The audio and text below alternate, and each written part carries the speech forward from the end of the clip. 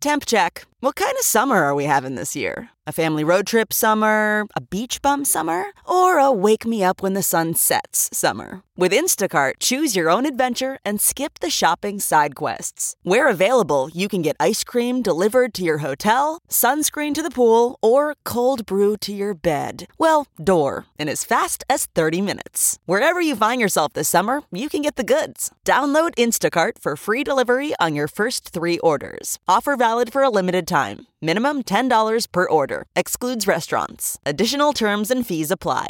This podcast is brought to you by eHarmony, the dating app to find someone you can be yourself with. Why doesn't eHarmony allow copy and paste in first messages? Because you are unique, and your conversations should reflect that. eHarmony wants you to find someone who will get you. How are you going to know who gets you if people send you the same generic conversation starters they message everyone else? Conversations that actually help you get to know each other. Imagine that. Get who gets you on eHarmony. Sign up today. The following podcast is a Dear Media production.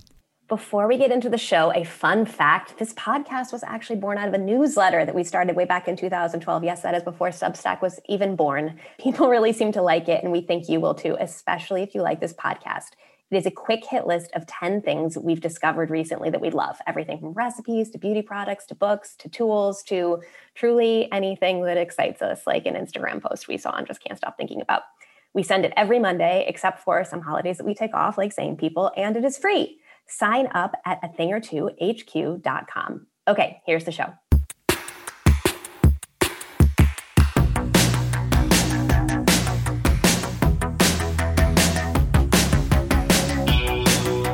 Welcome to A Thing or Two, a deep dive into stuff we think more people should know about. I'm Claire Mazur. And I'm Erica Cerullo. If you want more where this came from and want to support us in general, head to athingertwohq.com and sign up for a secret menu, which will get you weekly access to members-only content. To share your thoughts on this episode or anything at all, leave us a voicemail at 833-632-5463 or DM us on Instagram at athingertwohq. We both heard sayings lately that we were excited about. What'd you say? Yeah. And they feel like a little bit grandma sayingsy, but in a good way, like charmingly so. Yours was so good. Can you please share it? Okay. So someone was telling me about traveling somewhere and being like, everybody was so beautiful and like so like exotic looking, like dark hair and like light eyes. And she was like, I think in New York, I'm like kind of exotic looking. But when I was there, I felt like a potato with no salt. It's so good. I want to use it all the time. Like you could describe anything. You could describe a play you just saw. You could describe a dress. You could describe truly anything as just a potato with no salt. It was fine. It was a potato with no salt. You know, it was fine. It's just a little plain. Yeah. It's just not sad. Yeah, exactly. Just a little plain. Just a little plain. It's not offensive. It's just a potato with no salt. No, of course, not offensive. Nothing stand out. Nothing stand out. Oh Nothing my gosh, memorable. I'm obsessed. I want to use potato it all with the no time. Salt. The one I Googled and I'm like shocked that there's not. Listen, when you Google potato with no salt, you get a lot of low salt potato recipes is what you get. Right. But so really it actually may more. exist somewhere. It's just that the low sodium folks among us have buried the results for the same. That's right. That's right. It's so good. The one that I heard before but hadn't heard in so long was not my monkeys, not my circus. Like, it's not my problem. I'm just going to stay out of it. It's basically like it's a mind Keep your my own nose business. out of things. Yes. Oh, mind your own business. Mind your own business. Not my monkeys, like not my Quay. circus. Yeah, exactly. It's a real Quay-ism. I just loved it. I hadn't heard it in so long. And I was like, what a good A, life philosophy, but B, saying there's just so much joy in it. Like we're talking about Not bringing my circuses monkeys, into this. not my circus. And you could say it to a friend, hey, no, stay out of it. Not your monkeys, not your circus. And I just love the idea of it, of like, it's like, well, it's fun. It's fun. And this was specifically used in the context of like, if your friend is dating somebody terrible, do you say something to them about it? No.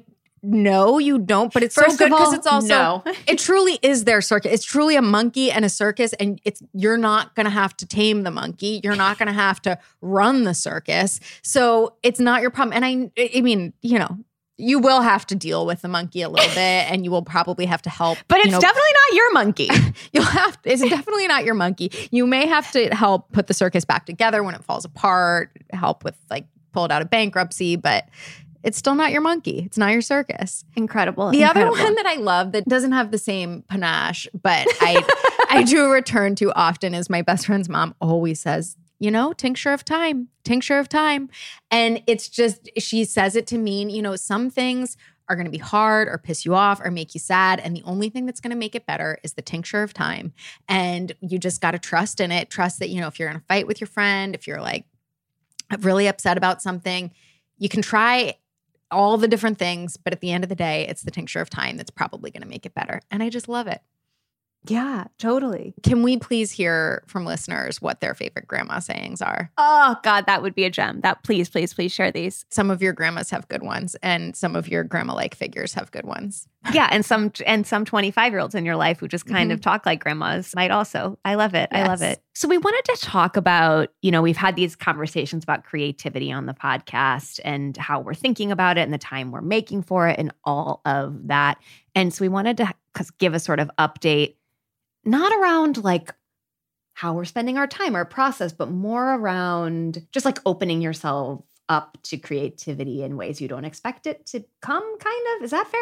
Yeah, like not even necessarily an update, just some thoughts on we were having, right? Like on thoughts we were having, things we encountered that have made us, think. Some conversations we've been having, sort of where our heads have been at in around creativity. Because one thing that came up recently, well, and it had come up before because you'd shared it with me before, was this idea from the Steve Martin autobiography.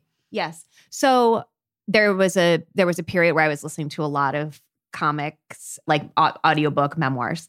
And Born Standing Up from Steve Martin is really incredible. And, he's like one of those people that like we all grew up with, right? But I didn't have a really strong sense of his stand-up career in the 70s and how impactful and momentous all of that was.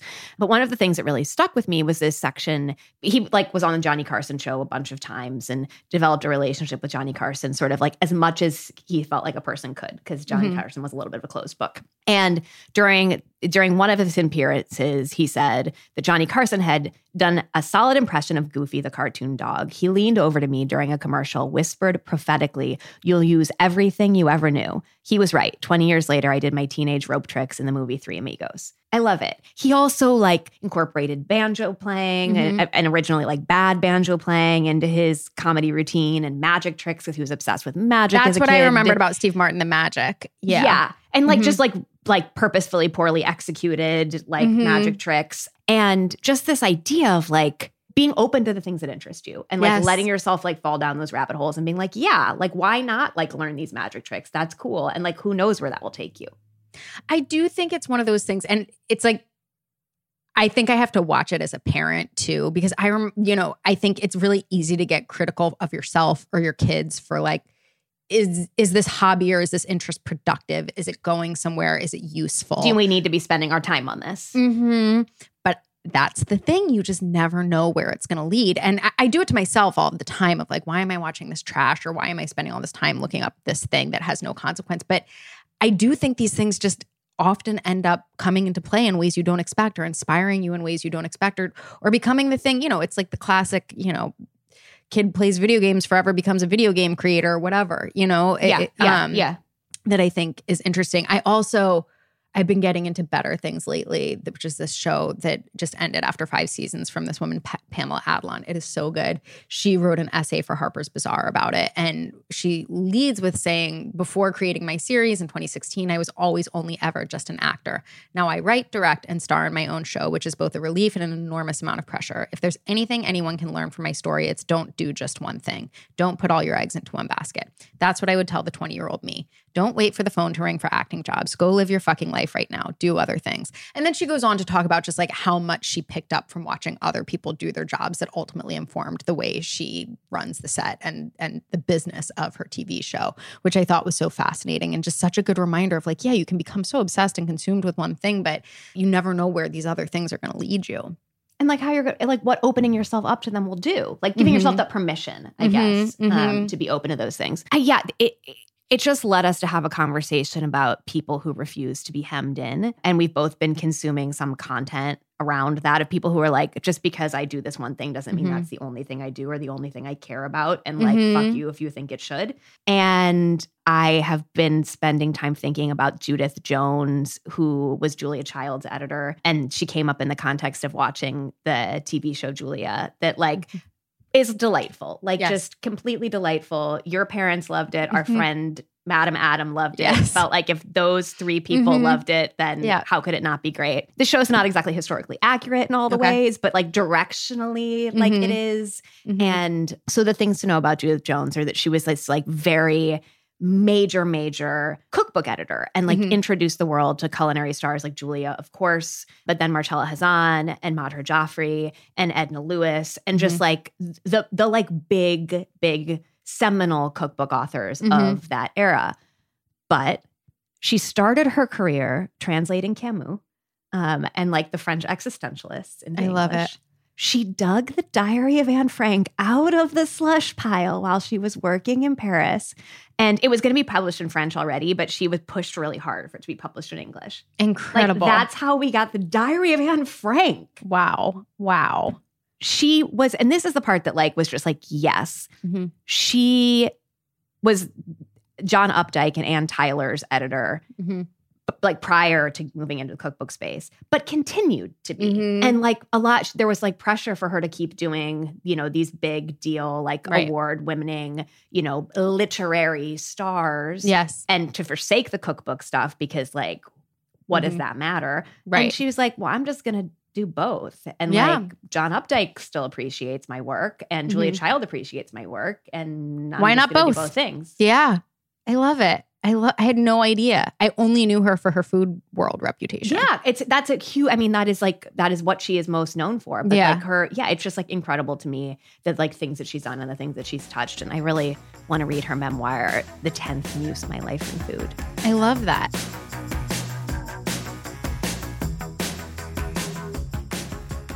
Thank you so much to Shopify for sponsoring today's episode. Anyone who has ever used Shopify as a vendor knows very well the beauty and the sometimes pain of the Shopify sales alerts that come to the mobile push alerts. Because the really amazing thing is if you're the type of sociopath who leaves the sound on your phone, the sound alerts, it's a cha-ching, like a little cash register. Like a child's cash register noise is perfect. I remember at a wedding sitting next to this woman who I had just met, and she was telling me about her e-commerce business and how it was like growing and growing.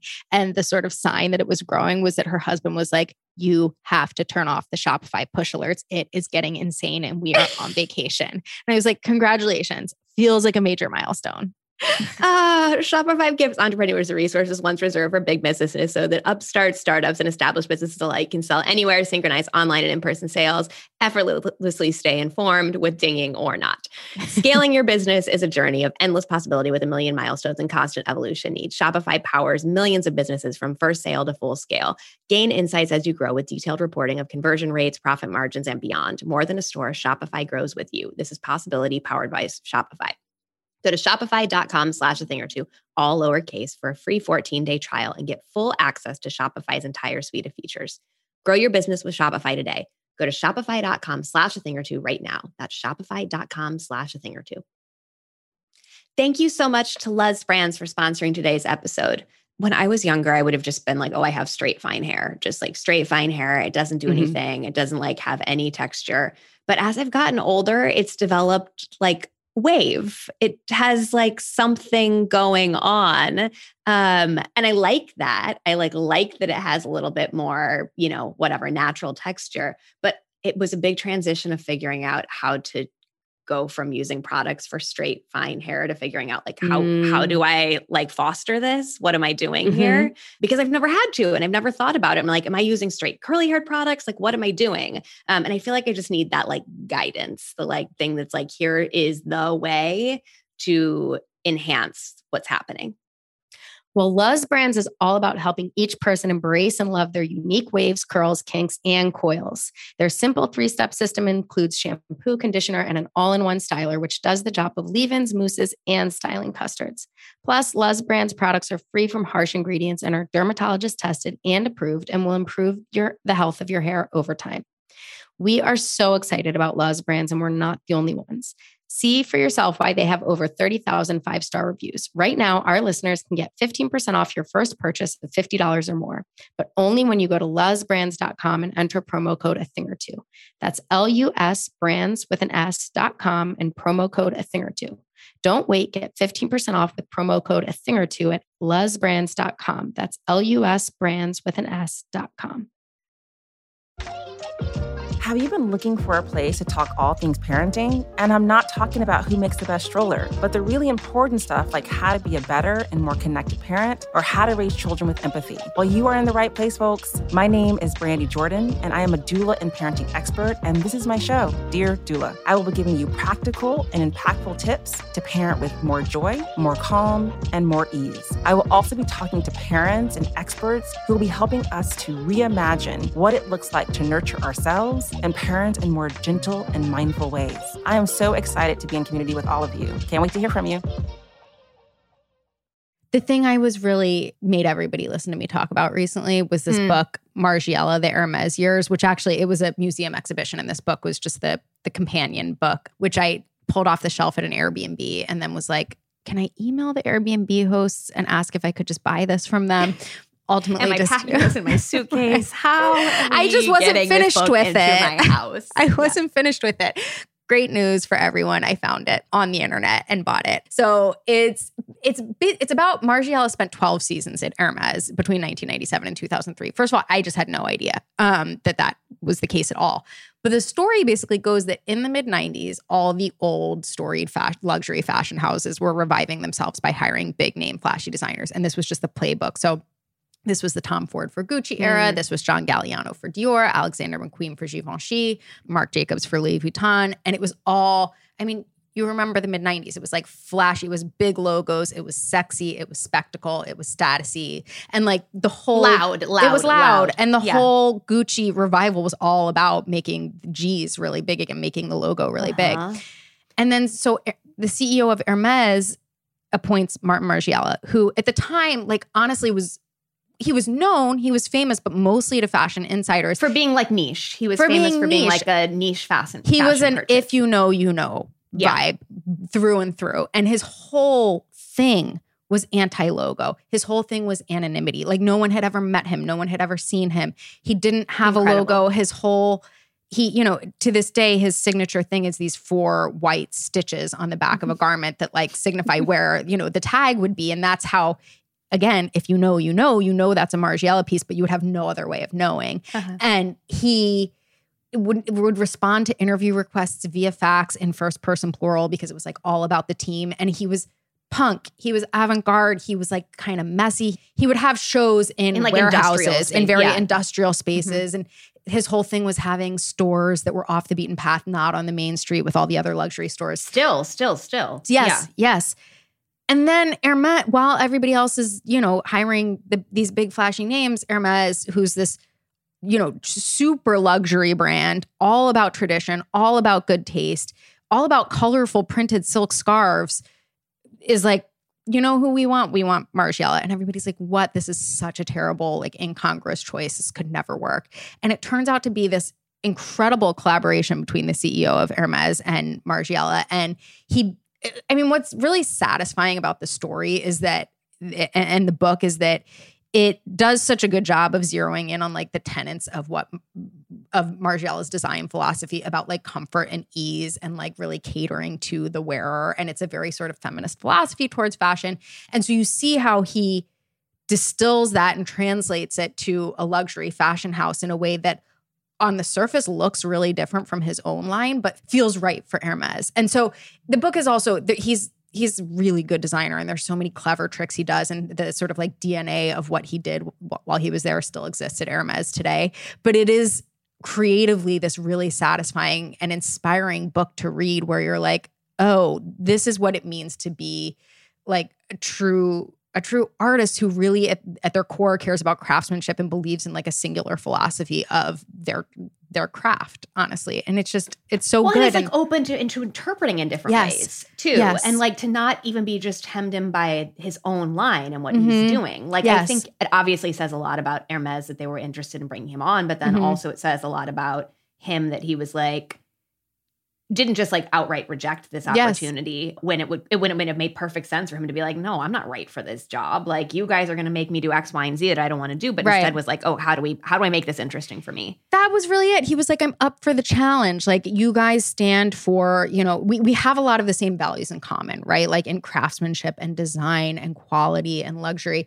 And how do I adapt that for you? And there were obviously tensions and challenges in that. But then there are other people who do like things that feel completely incongruous. And I love that. And I love, obviously Stacey Abrams and her romance career as Selena Montgomery. Like, that is just like incredibly iconic. And then I'm so charmed by the way that Serena and Venus Williams both have always approached and talked about their other interests. And they're like, yeah, we're amazing at tennis, but guess what else we're interested in? X, Y, and Z. Like, I will never in my life forget this Vogue story from August 2010 about this like profile of Serena.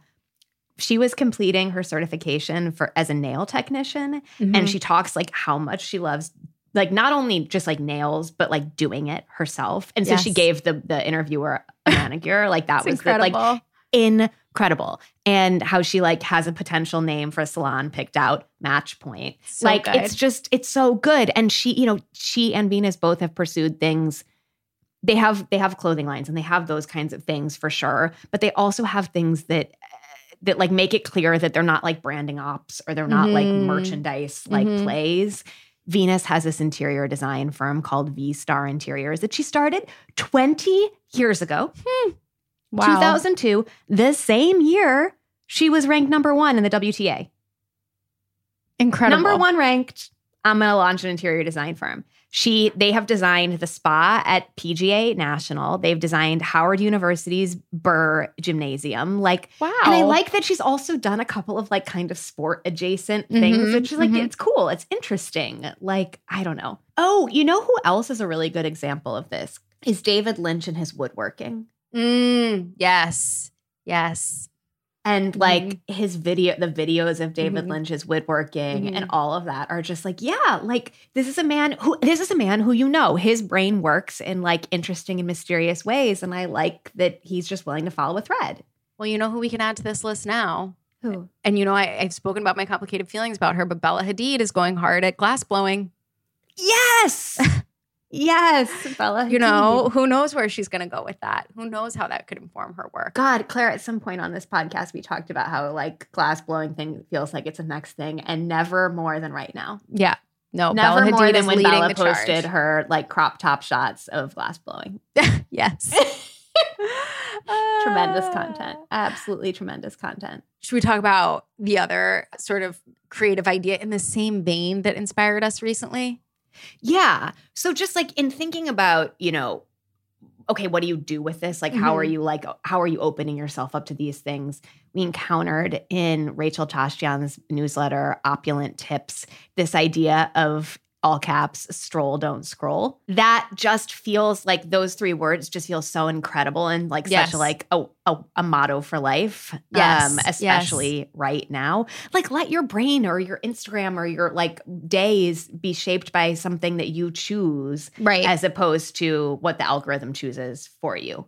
Even if it's like inane or stupid or like whatever. And just like follow your slightest spark of interest to something. Like go stop and see the thing. Like, I don't know if I always like when I'm walking down the street in a foreign city, I will go in stores that have absolutely no like relevance to my personal interest just because I'm like, I don't know. I just want to know. You never know what you're going to find. You never know where it's going to lead you. Just stroll through to your interests.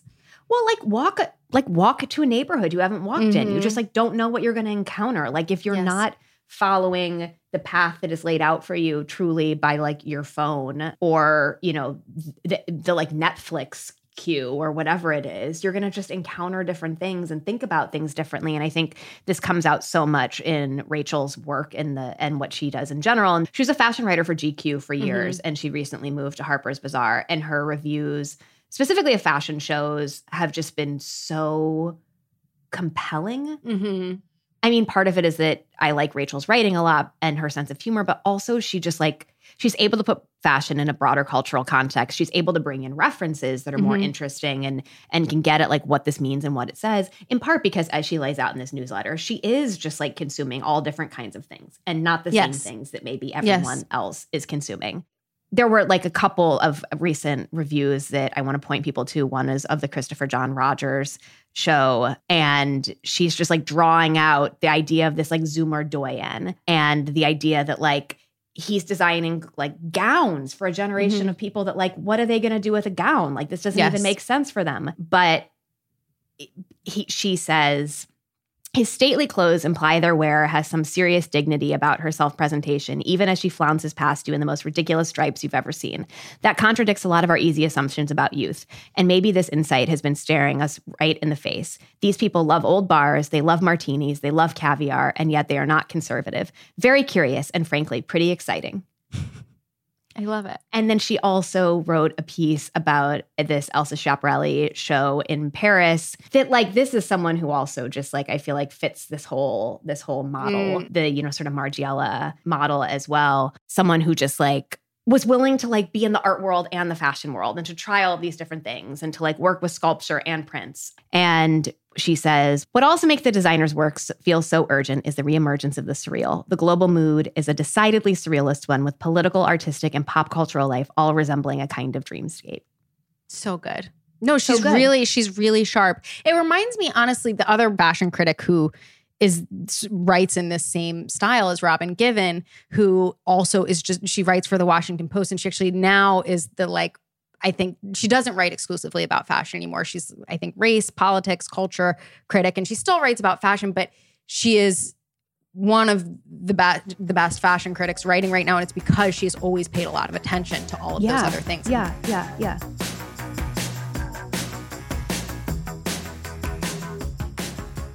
Thank you so much to Luz Brands for sponsoring today's episode.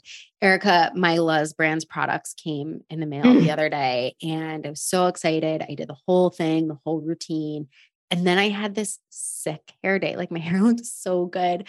And then I had that thing that happens at the end of the day where I was like, wow, this looks awesome. I'm so excited. And I was like, I just had the best hair day and nobody saw it except Chris and Cam. And I was like, and those two don't count. They barely count. And then I know what you mean. You didn't leave the house. And then I did say it out loud. I was like, I just had the best hair day and it was totally wasted and Chris was like, I noticed, which I was like, you know what? Thank you. That does me. He was like, I actually did notice we were sitting at dinner. You did like a big old hair flip and it was a good flip and your hair does look really good. And I was like, you know what? You just made it feel like less of a waste. It wasn't so thank wasted. you so much for that.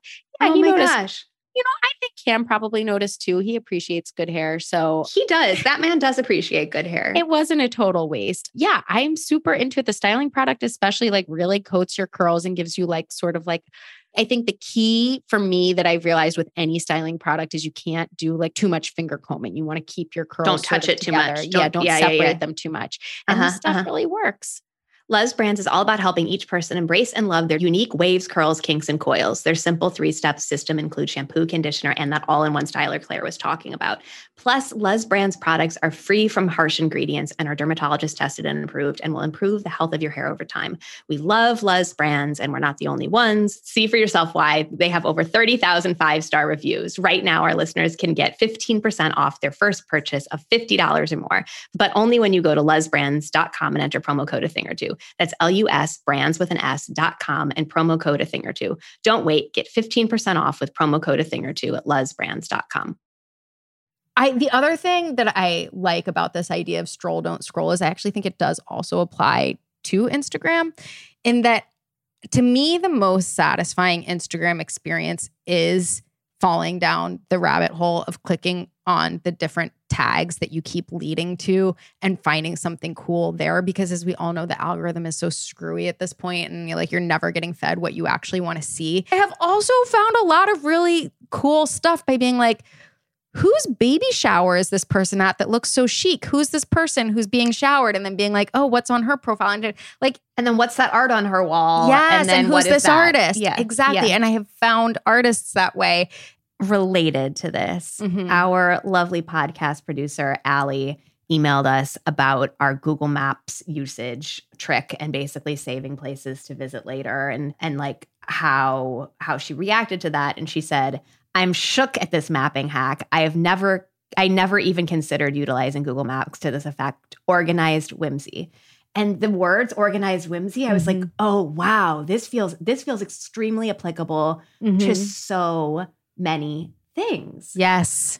Like, I think that is what is compelling about saving things to Google Maps, for sure, of being like, who knows when I will land in this place or this neighborhood, but this will be waiting for me. This thing that I like flagged as potentially interesting will just be ready and waiting for me.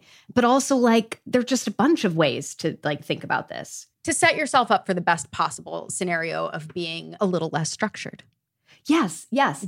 So something that I do is on my in my phone notes, I start a new note each month that just is like August. And when someone tells me something, or when I read something that I think is interesting and that I want to like look more into later, and maybe it's like I'm out to dinner with a friend and they say something, or I'm reading like an article in the morning but have to get started with my workday, I'll just jot it down on that note.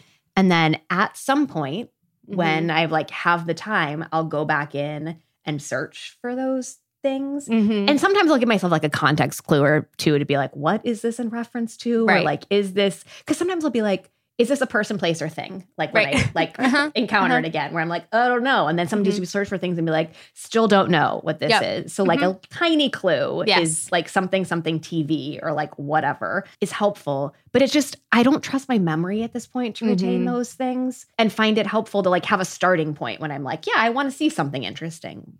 I mean, might this be interesting? The iPhone Notes app in general is such a valuable tool in this because it's so easily searchable. And the number of iPhone Notes, I mean, you know, I keep a list of things I want to watch. You know, just anytime I see, I'm like, oh, that's something that I should watch at some point, because then the rare occasion I do get to just sit down on the couch, I can just look at that thing. I really like iPhone Notes as a form of organized whimsy in general. They are an incredible archive, too, of just life, of grocery lists and to-dos and, you know, quotes you want to remember. Another take on this that we came across recently that really blew my mind. So we've talked about this before. We produced this podcast for Jenny Kane Home called Details Matter. We're working on the second season. When this podcast comes out, it will be out. And we were interviewing the amazing Amanda Gunawan, who is an architect and designer. And she was talking about, you know, where she gets her inspiration. And I can't remember the exact turn of phrase she used, but she basically trains her algorithm. I like to think of it as like bossing around the algorithm. And basically she's like, every Sunday I take the time to tell the algorithm what I like and what I don't like. And she's like, I just go in and I like unfollow stuff I don't want to see. I like stuff I want to see so that it will serve me only the things I want to see. And she's like, and my tastes change. And so it's an evolving process. You got to do it regularly. Yeah. But she's like, it's so... Otherwise, you're at a Vegas buffet.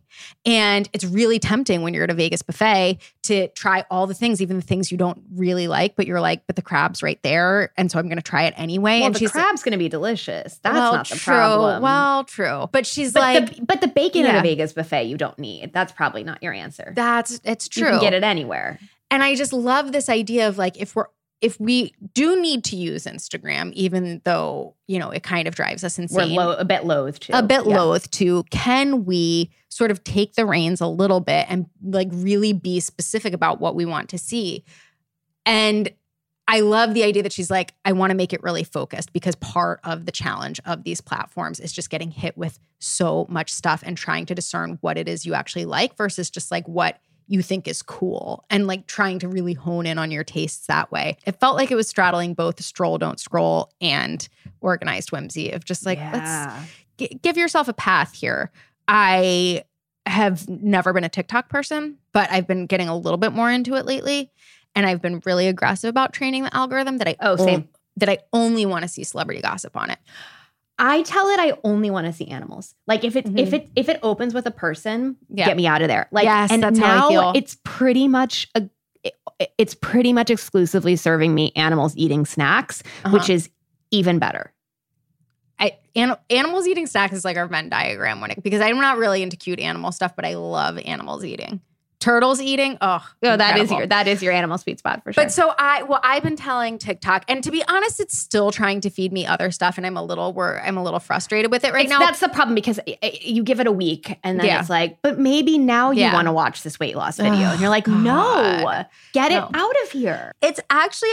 It's not even the celebrity gossip that I want from TikTok, but TikTok has really good just like celebrity footage. Like the Harry Styles concert footage is incredible. So that's actually that is the primary thing that TikTok, and now even Instagram, serves me a lot of, is Harry Styles concert footage. If I can get footage of like Olivia Wilde at a Harry Styles concert, even better.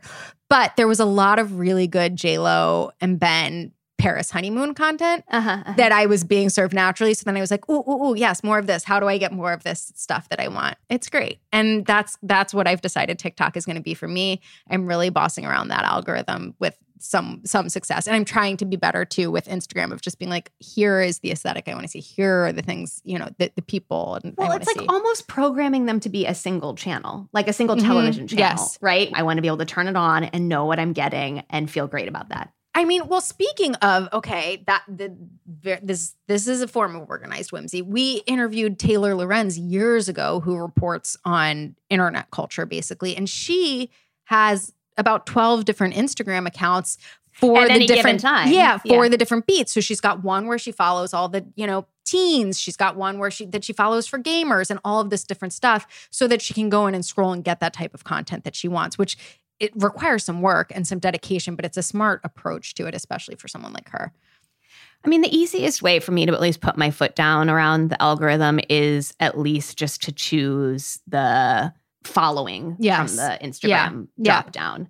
And it's like, it's purposely bad UX. But if you actively do it for a couple of days, at least in my case, if I look at Instagram in the morning and then look at Instagram at night, I will meet the content that because it serves things chronologically. You'll come up against the content that you last saw, and I will realize just how few posts there are in the scheme of things that are things that I actively chose to follow and chose to see versus what's being foisted upon me, and it makes me angrier and makes me feel more compelled to participate in that way. It's an incredibly nostalgic feeling to run up against old content in your RSS feed. That is something that used to happen all the time, where you would run up against content you've seen already and you're like, okay, I've seen it all. And now it never happens in any context. And wow, what a novel thing. By the time this podcast comes out, we'll be at a totally new chapter of this discourse. But as we record, the whole make Instagram again, not TikTok, is really having a moment on Instagram. And I'm curious to see where it all goes. I took note that both Kylie and Kim posted a graphic about it. And I think that it's pretty much accepted as fact that Kylie single-handedly tanked Snapchat. So I feel like definitely is. I feel like Instagram has to pay attention to Kylie in this situation. I hope Kylie starts a change.org petition. I hope so too. I hope so too. All right. Anyway, that's the show. This has been a production of Dear Media, and we are so grateful to the talented team over there for helping us make this podcast happen, especially to our wonderful producer, Allie Slice. You can follow us on Instagram at athingertwohq, and if you have ideas for our show or want to advertise, email podcast@athingertwohq.com. Find show notes and sign up for our newsletter at athingertwohq.com too. If you love the show, consider supporting it by signing up for our secret menu, also at athingertwohq.com.